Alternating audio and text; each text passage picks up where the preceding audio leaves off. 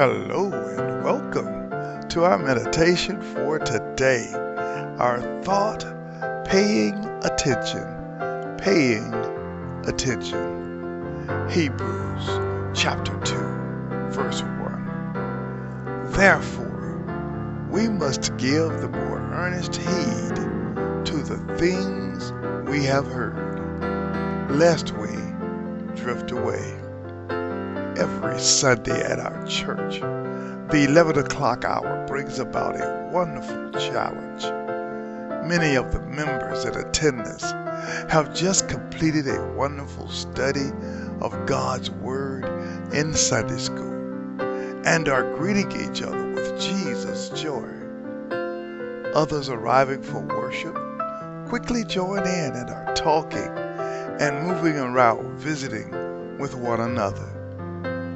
While it is encouraging to see the church family living out Psalm 133 and 1, behold how good and how pleasant it is for brethren to dwell together in unity. It is also worship time.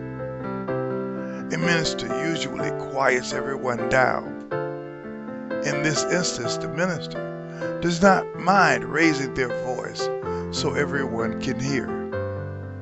It gets the attention of the people, and they all quiet down to hear from the pulpit and enter into a spirit of worship.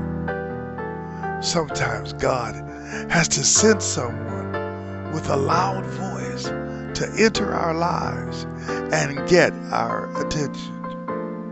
Have you noticed that we often fail to stop long enough to listen to the voice of God until something tragic happens in our life, something that is life-changing, that gets our attention? It is not when God is blessing us that we are seeking Him most. It is when we are flat on our back and there is uncertainty of a tomorrow. We look to Jesus to resolve the issue in our lives physically when a doctor has given us a bad prognosis. It definitely gets our attention when there are problems in our families. Likewise, it gets our attention when we have financial troubles and the likes. Let me pose a question. Does God have your attention today? I pray He does. I pray He does not need a loud voice to wake any of us up and get our attention to seek His face. If He needs to, God will send a loud voice. Do you know why? Because He not only desires our attention, but God deserves our full attention.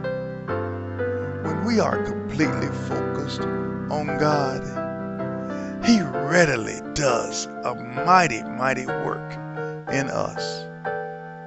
So throughout each day and each night, ensure that you are paying attention to your God. God bless you. Be encouraged today.